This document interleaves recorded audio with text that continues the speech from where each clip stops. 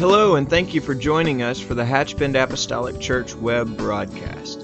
In our society today, some, and yes, sadly, maybe even most, question the value of preaching in their lives.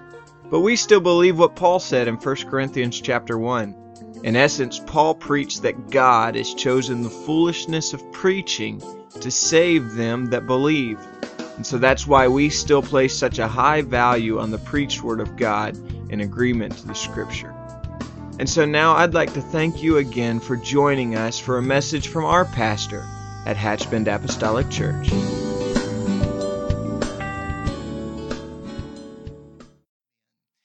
you have your Bibles this evening, I'm going to ask you to join me in the book of Romans chapter 1. And I'll read another passage of Scripture in a few moments, and then we'll go to Acts 26, and that's where we'll camp out for a little while. And I'll let you define little while. Amen. The book of Romans chapter 1 and verse number 16. Paul said, "For I am not ashamed of the gospel of Christ, for it is the power of God unto salvation to everyone that believeth, to the Jew first and also to the Greek." I'm thankful for the gospel. Amen. Amen. I want on a regular basis to thank the Lord that I heard the saving message of the gospel of Jesus Christ. Amen. I am very thankful for that. You can be seated, and let's just make a journey here together for a little while. I want to also read from the book of 2 Timothy chapter 1 and verse number 8.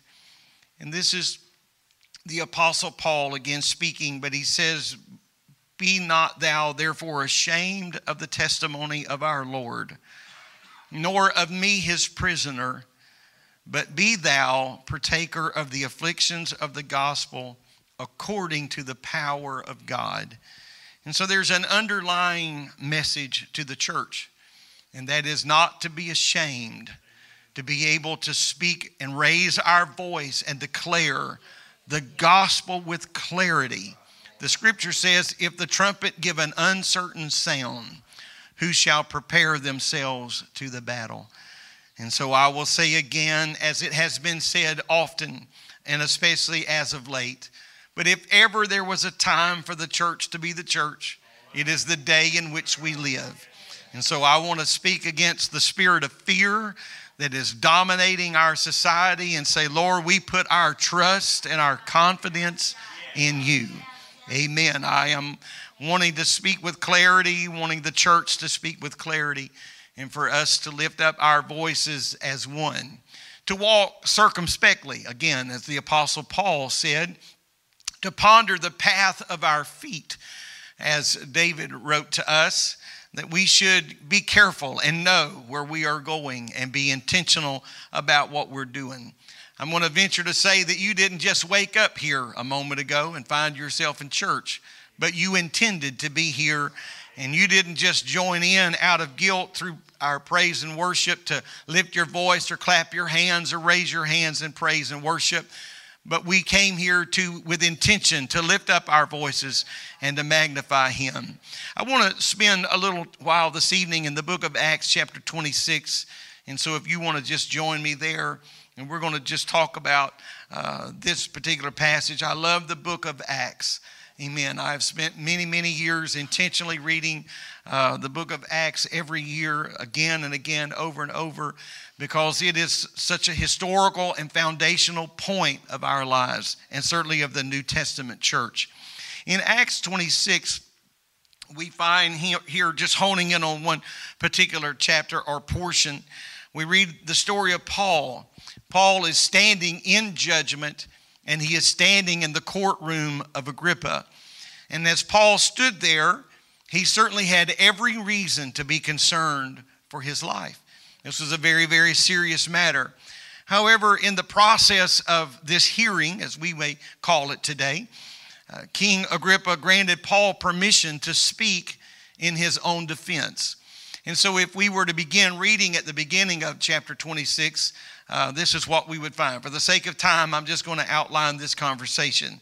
In verses 4 and 5, Paul gives an account of his education from his youth up, and he had every right to speak of that because Paul was a man that had credentials, and so he could speak eloquently of what the Lord had, or where he had come from, his upbringing. In verses 6 through 8, he speaks about the Jews that had persecuted him for the gospel that he was preaching.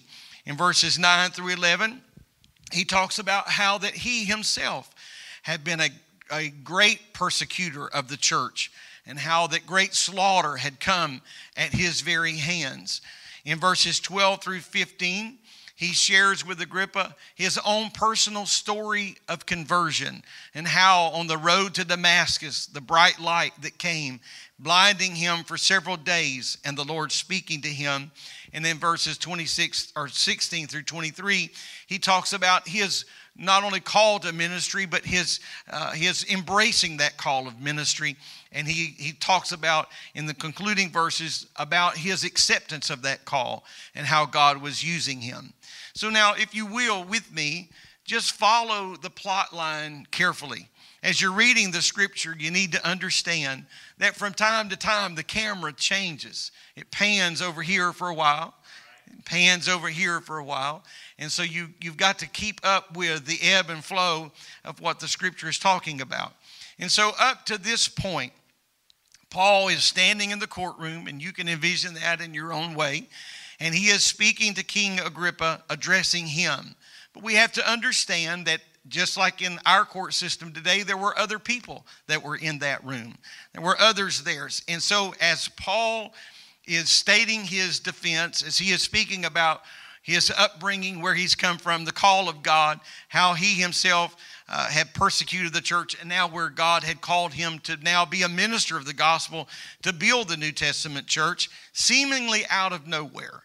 There is a voice that speaks up, and so, if you will, the camera pans to another point of the courtroom, and there's a man by the name of Festus that is speaking up. And he boldly declared, interrupting the flow of the Apostle Paul's conversation. And he said, Paul, we believe that you're a madman. We believe that so much learning has just caused you to slide off the rails. And you're believing in something that there could absolutely be no merit or truth to. And so in this one instant, Paul no longer is addressing Agrippa, and he addresses Festus. And in verse number 25, Paul said emphatically, he said, I am not mad, most noble Festus, but speak forth the words of truth and soberness.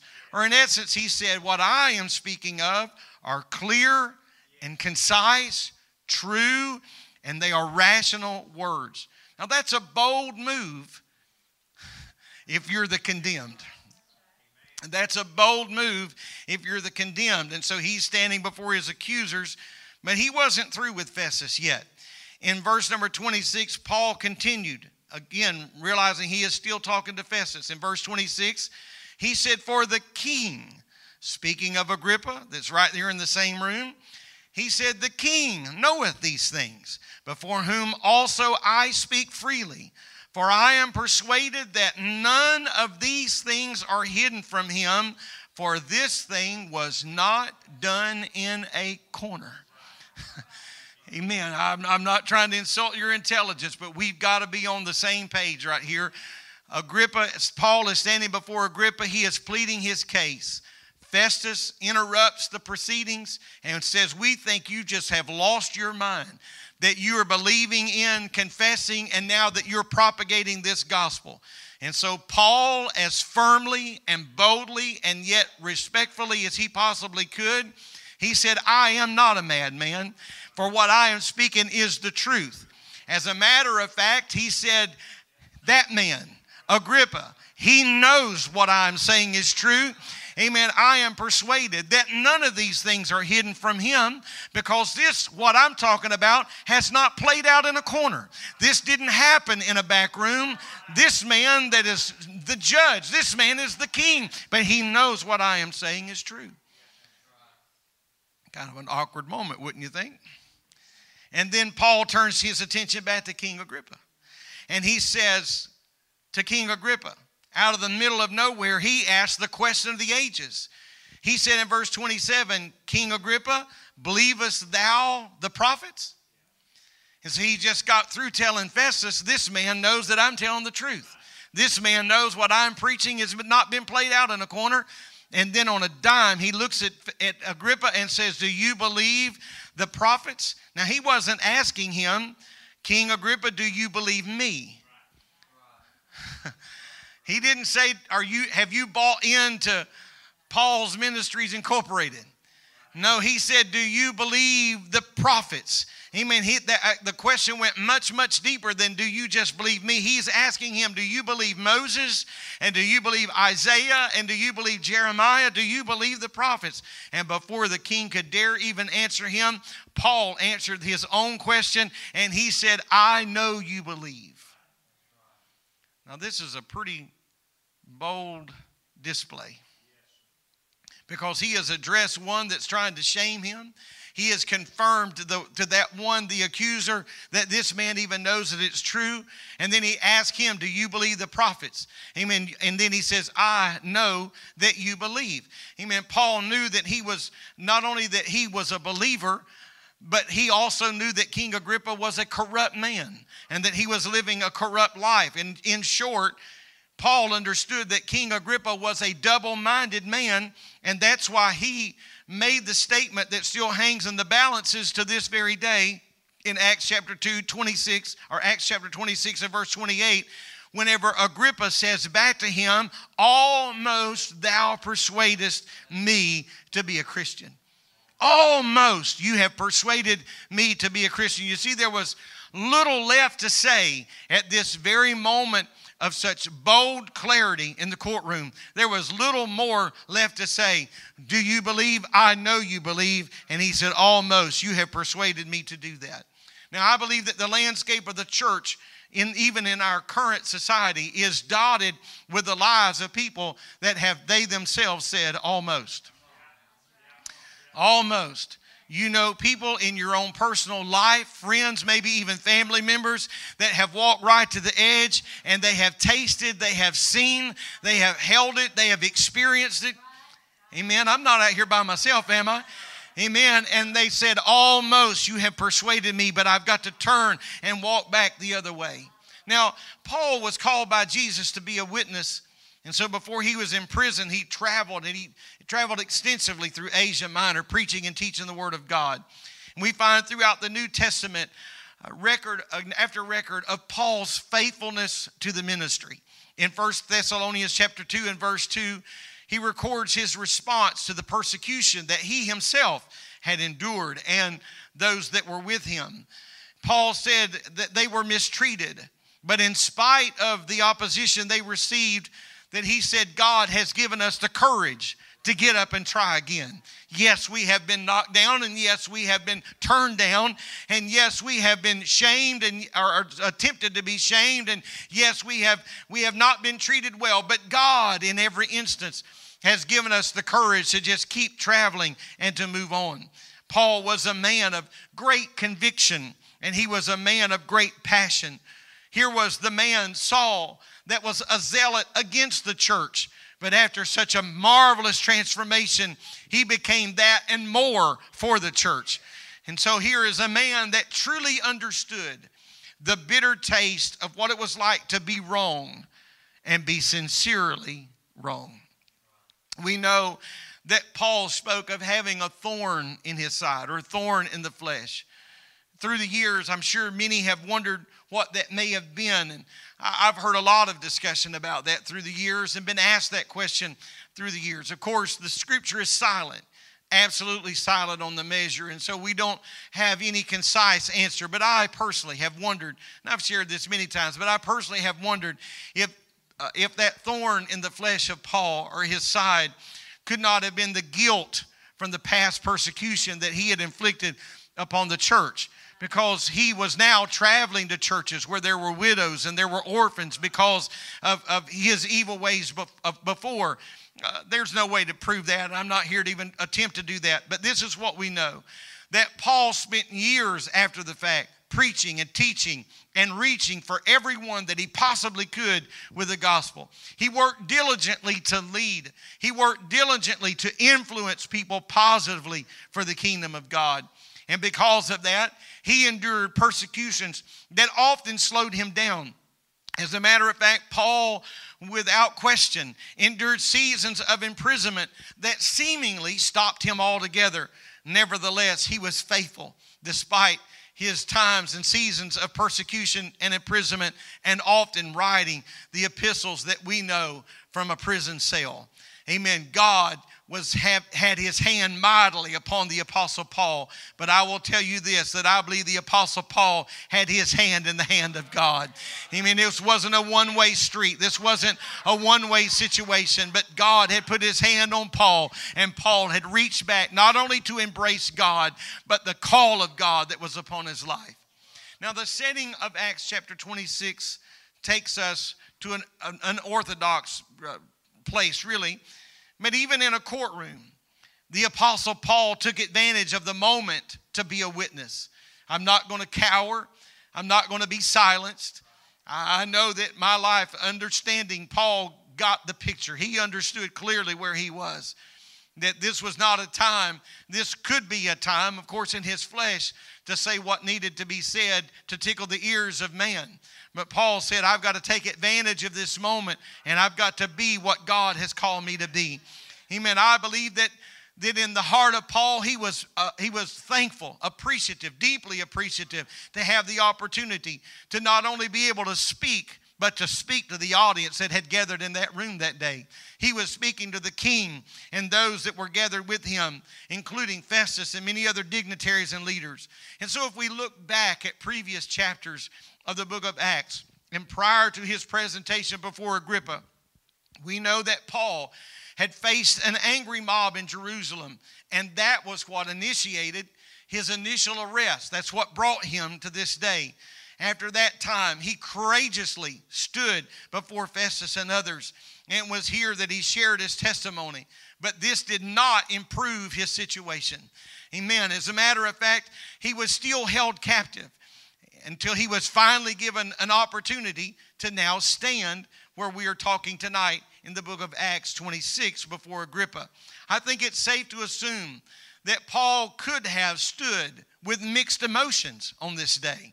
He was honored to have the chance to have his case heard, of course, by an official that was not just an everyday man. He understood that the man that is hearing me, the man that is hearing my testimony, understands what I'm saying is the truth. That's why he could say, this man, he knows it's true. He knows it's right. This didn't play out in a corner. He realized that God was fulfilling as well some of the promises that he had made in Acts chapter 9 and verse 15. It was here that the Lord told him, he said, I am calling you to bear my name before the Gentiles and kings. Amen. The Lord said, I'm going to let you bear my name. Now, Paul may not have envisioned at that moment that he was going to be a prisoner standing before a king. He may not have envisioned that he was going to be in a courtroom pleading for his life. But the Lord said, I'm going to bring you before the Gentiles, and I'll bring you before kings. And so guess what, Paul? This may not have been how you envisioned it, but God has you in the presence of a king. And so what are you going to do today? And so I ask us, the church, amen, we may not have ever envisioned the church being where we are today, but I'm going to tell you, the eyes of the world are looking at the church. Amen. Hear me again. The eyes of the world is looking at the church. Are we going to tuck and run? Amen. Are we going to cower in fear? Or are we going to stand and say, God, I'm going to put my trust and my confidence in you. We're going to stand, Lord. We're going to stand. We're going to stand. I believe that Paul was eminently aware that he could remain in captivity. I believe he was eminently aware that even by saying what he's saying could even be worse than captivity. He could lose his life. Nevertheless, Paul spoke without fear and favor. I'm thankful for the voices in my life that have just spoken with clarity. Amen. I'm not just saying this to have something to say, but I'm thankful that they didn't speak, or that they did speak without fear and favor. They just preached the infallible, unadulterated Word of God. Aren't you thankful that somebody just preached truth? Amen. They didn't know if you were going to like it. They weren't trying to package it in some way as to demean its value, but they just preached truth to us. Amen. Thankful for truth. It only stands to reason that Paul would have known Agrippa's background. But Paul also knew that words alone are never going to reach the heart of man. Will never reach the heart of man. And so to the Corinthian church, Paul said in 1 Corinthians 2 and 4, he said, and my speech and my preaching was not with enticing words of man's wisdom, but in demonstration of the Spirit and of power. I didn't just come to try to bedazzle you, but we came with demonstration of power, that your faith should not stand in the wisdom of men, but in the power of God. Now, I'm thankful for all the gifts that God has placed within the church. I am incredibly humbled by the gifts that God has placed, the giftedness that God has placed in the church. The gifts of mankind to be able to invest and to pour in and put in and to organize the efforts of the church in the day in which we're living. But I will tell you today that we cannot think that it will be enticing words of man's wisdom. It will not be some program that we put together. It will be not some effort that we organize that will pull a person out of sin. We're going to have to have the demonstration of the Spirit and the power of God moving in our midst. I'm not just talking about turning up the noise. I'm not just talking about raising the volume, trying to sing the song a little bit faster. We need the power and the anointing of God to break loose and to break forth and to touch the hearts of men. Amen. I believe that we ought to pray prayers in our homes that affect the lives in other homes. We ought to be able to pray prayers in this house that affects the lives of people in other houses. Amen. The Spirit and the power of God can reach where we cannot. It can go when we dare not imagine. Let your Spirit and your anointing flow through the church, dear Lord. Paul knew that his earthly wisdom, and that no matter how cleverly he crafted a message, it would never be enough to touch the hearts of people and to truly stir the soul of a person. I've seen a lot of people's lives stirred. But something needs to stir our soul, because you can't walk away from a soul stirring. You got to do something about it. You got to do something about it. Paul depended on God showing up. Paul depended on God demonstrating the supernatural. And I will tell you today, while I am thankful that you are here in person in this service tonight, I'm thankful that you showed up. But it would not be enough if just you and I came into this house. We need the power and the presence of Almighty God to touch us. Amen. Paul depended on the Spirit of God. He was not ashamed of his testimony. He was not ashamed of the supernatural things that God had revealed and done in his life. And he certainly was not ashamed of the gospel. I don't believe that we should ever be ashamed to speak for the Lord. And that may be in a very, very formal setting, but it could be in a very informal way that God gives us an opportunity to share what we know that God can do in the life of others because of what He's done in our own life. And I believe that we should embrace our call from God, and that we should use the power that God has given the church to be a witness. And we should not accept that without understanding that there may be some sorrow that comes our way. People want the prize without the pain. We want the least resistance, the path of least resistance. But I understand today that if you're going to stand for something, you're going to have to pay a price for standing up for something. Amen. If it's worth standing for, it's worth fighting for. Amen.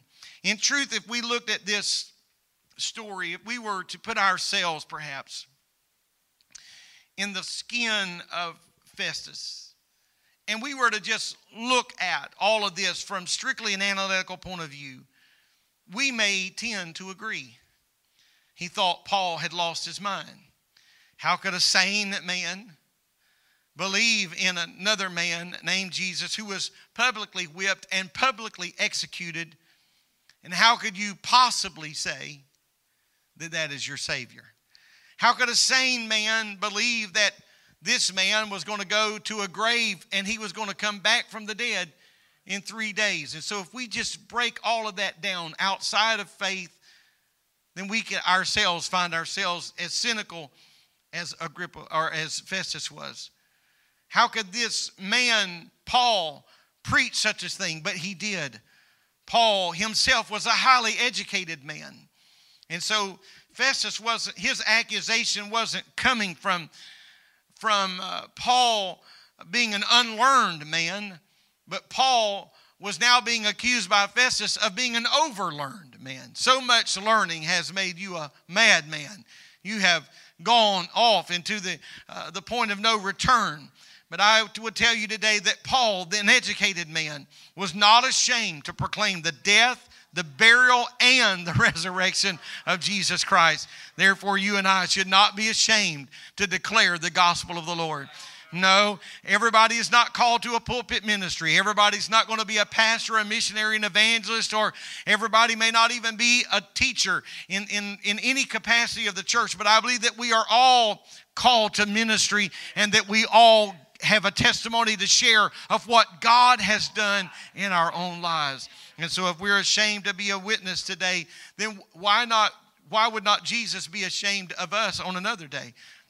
That's what he said in Matthew 10:32, whosoever therefore shall confess me before men, he said, him will I confess also before my Father which is in heaven. But whosoever shall deny me before men, him will I also deny before my Father which is in heaven. So if you want to deny me, I'll deny you. But if you will confess me, I'll confess you. I don't know about you, but I want to be on the confessing side of this situation and not on the denying side of that.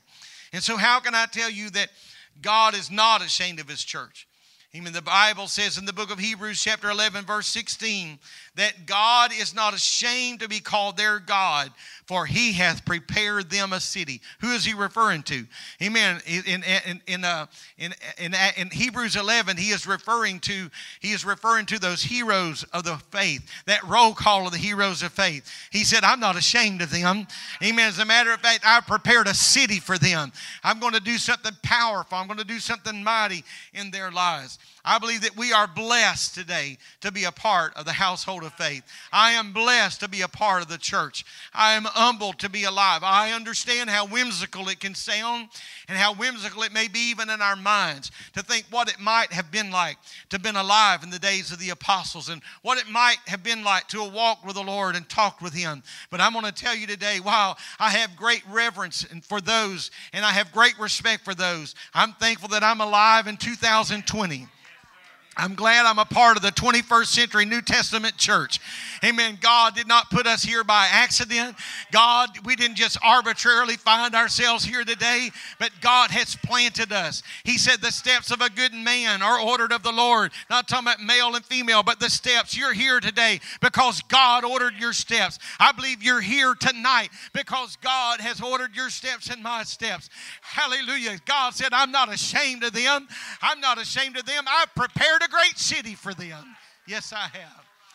Amen. We're blessed to be a part of the household of faith. And as children of God, we not only belong to God, but we belong to one another. Our Father. Our Father. I'm thankful that puts me in the family of God. Not my Father. Not just me and Jesus got our own thing going, but it's our Father. I'm glad to be a part of the kingdom of God. I'm glad to be a part of the family of God. Hallelujah.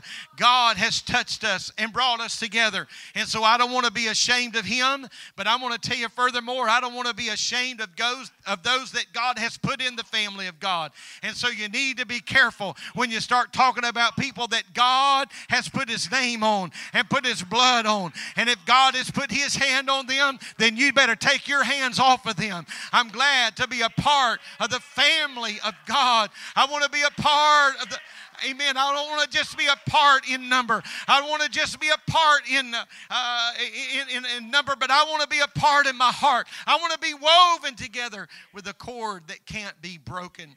Every born again believer, amen, we belong to the same family, and God is not ashamed to call us his own. Listen to what the writer of Hebrews has to say in chapter 2. He said in chapter 2, verse 11, but both he that sanctifieth and they who are sanctified are all of one, for which cause he is not ashamed to call them brethren. Amen. He said the one that's sanctified and those that have been sanctified are all one. Yes, we think different, and yes, we walk different. We've got some Chevrolet people in the church. We've got some Ford people in the church. We've got some Dodge people in the church. Amen. Amen. But those things don't separate us. Those things don't, I'm not talking about cars only. Amen. We've got all kind of things that are in the church, but that's not what's going to separate us. Amen. I'm thankful for the power of God, because the one that sanctified, amen, is the one that sanctified all of us. I'm thankful for the power of the Lord. I'm thankful for His anointing. I'm thankful for His love. I'm thankful that His forgiveness flowed. It didn't just flow down my street, but it flowed down my driveway and to my front door. Amen. Into my heart and into my life. Hallelujah. If the Lord redeemed you and He redeemed me and He redeemed others, I want to say, Lord, I'm thankful to be a part of the family of God. And so I say, Our Father, which art in heaven, hallowed be thy name. Thy kingdom come. Thy will be done in earth as it is in heaven. Hallelujah. Hallelujah. Lord, let the church rise and be the church. Let us be the church. Praise God. Praise God. As Paul ministered, he was not deterred by the response of people. Now, I'm going to tell you, just from a totally speaking point of view, that it's a whole lot easier to speak when people are with you than when they are not with you. And I've been in both situations and all points in between. But Paul was not deterred by whether or not people responded. He was not dissuaded by their response. And so every speaker here tonight can understand this, that you have got to learn and you have got to discipline yourself to not just preach for amens. Amen.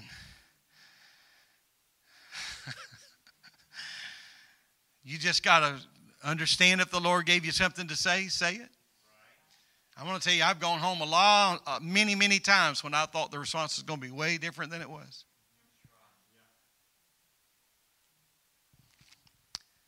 But you got to preach what the Lord gives you to preach. Amen. And so not every person that heard Paul preach was converted. I preached a lot of messages where people got up and walked out that needed what I was preaching. Not because I was preaching, but because I was in the book. They needed the truth of this word to unlock something in their lives, and they got up and walked out. Well, I'm not going to put my Bible on eBay. I'm not going to throw in the towel and cash in the chips. Paul almost persuaded Agrippa. The king was convicted and likely convinced. According to Paul, he was, because he said so publicly. He knows I'm telling the truth. He called him out. But he was not willing to let go and let God have control of his life. However, the Apostle Paul just kept preaching. The Lord Himself said to His disciples, Go. Go.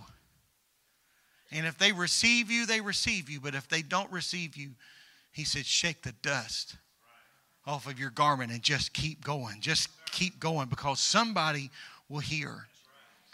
Now, I want to tell you that there's few things that's more discouraging than investing and pouring into people's lives and them walking away. You've taught Bible studies and poured and invested in your life into other people's lives who have just said thank you, but no thank you. And sometimes said nothing. And it can be very discouraging. But Paul gives us a great example of what you do. You just go to another city and you just open your Bible again and you just teach again. Amen. He stood in chains before a court with nobility and leaders. His very life and freedom was at stake. Yet he was more concerned about sharing the gospel than going home a free man. Now there is no record, absolutely no record of the king's conversion. But Paul left there and just kept preaching, and he just kept going Amen. As a matter of fact, Acts 28:31 tells us that he went preaching and teaching like this, with all confidence, no man forbidding him. Not with arrogance. I'm not being pompous tonight, not at all. If you read that in me, you're misreading me. But he had confidence in the Word of God. And if you will receive this, you're receiving the Lord. And if you reject this, you're not rejecting me, you're rejecting the Lord. Amen. Amen. I'm going to ask you to stand and ask our musicians to come. So this evening we have spent a little time talking about the subject of shame. Hebrews 12:2 said that Jesus went to the cross for the joy set before him. And then he uses this phrase, despising the shame. One writer said, putting his foot on shame. Totally disregarding, devaluing shame. For the first time ever in the book of Genesis, when sin was introduced in the Garden of Eden, shame was introduced. Adam and Eve hiding themselves when the Lord came to visit. But on the cross, he took care of shame. He took care of that. And yes, I believe that even today, that there can be a measure of shame that people try to inflict on you and I for your faith. People would devalue, demean, and mock your faith. Amen. Irrespective of whether it's happened to you, it's happened to me. Not just privately mocking, but publicly mocking. Trying to shame.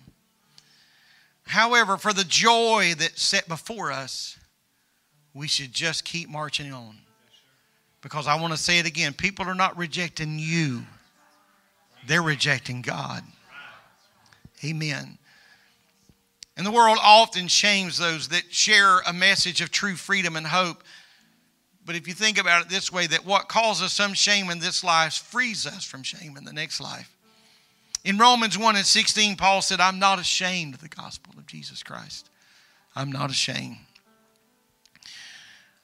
When Jesus asked the disciples if they wanted to leave, when people were exiting the church in mass, thank God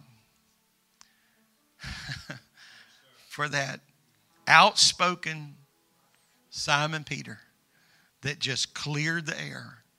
And he said, to whom else would we go? For thou hast the words to eternal life. I'm going to let you know you can count me in. And so the more Paul preached, the more he was shamed, persecuted, in prison, but he never gave up.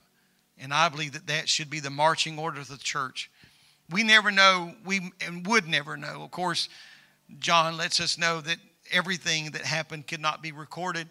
So we may never know all the suffering that Paul endured, and we may never know all the suffering that others have endured. But I believe that we need to be a witness in this hour. If ever, God, let us be a witness in this hour. Before the Titanic struck that iceberg on that fateful night, history records that messages were sent to warn them. But because everything looked okay, the people that received the messages didn't pass them on. They knew they had been warned. But they said, all is well, all is well. And so they never sent out a message of warning to the people that truly needed to hear it.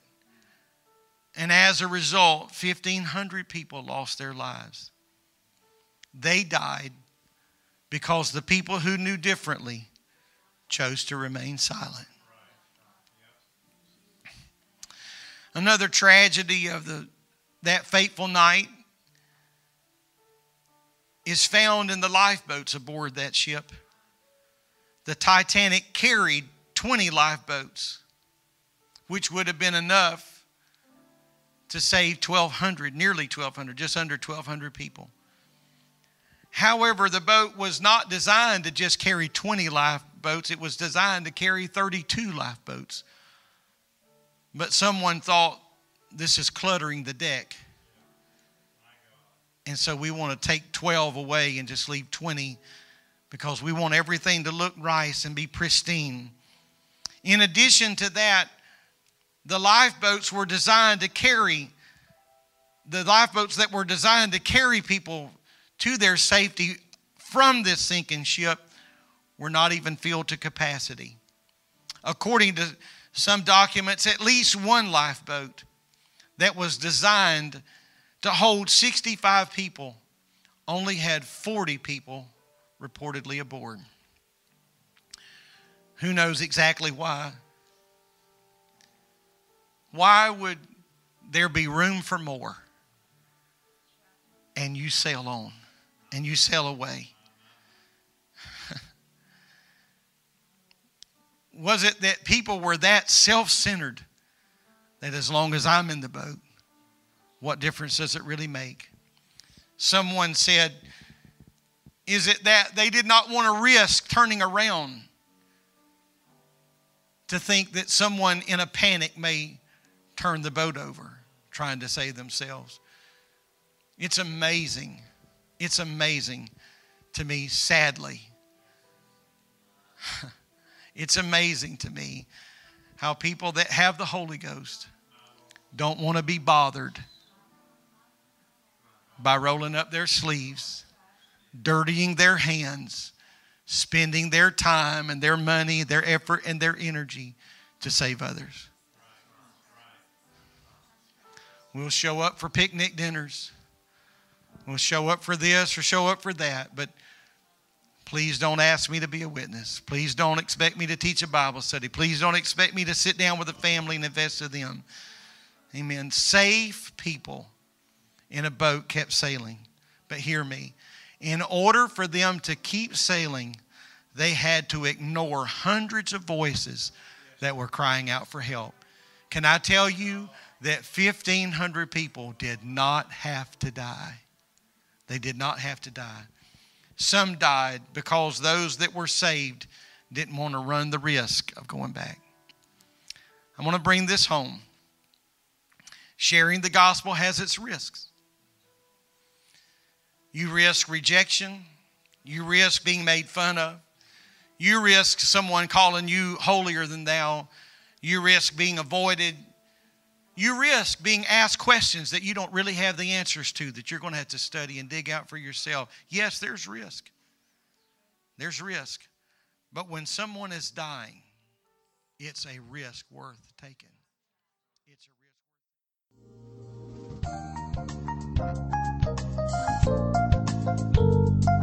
This message has been brought to you today by the media ministry of Hatchbend Apostolic Church.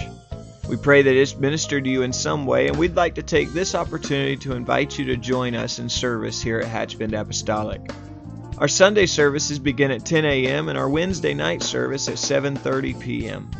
For any more information or to speak with our ministry staff, please feel free to call our church office at 386-935-2806, or you can visit the contact link here on our website. Again, thank you for listening, and we pray God's richest blessings on you and your family.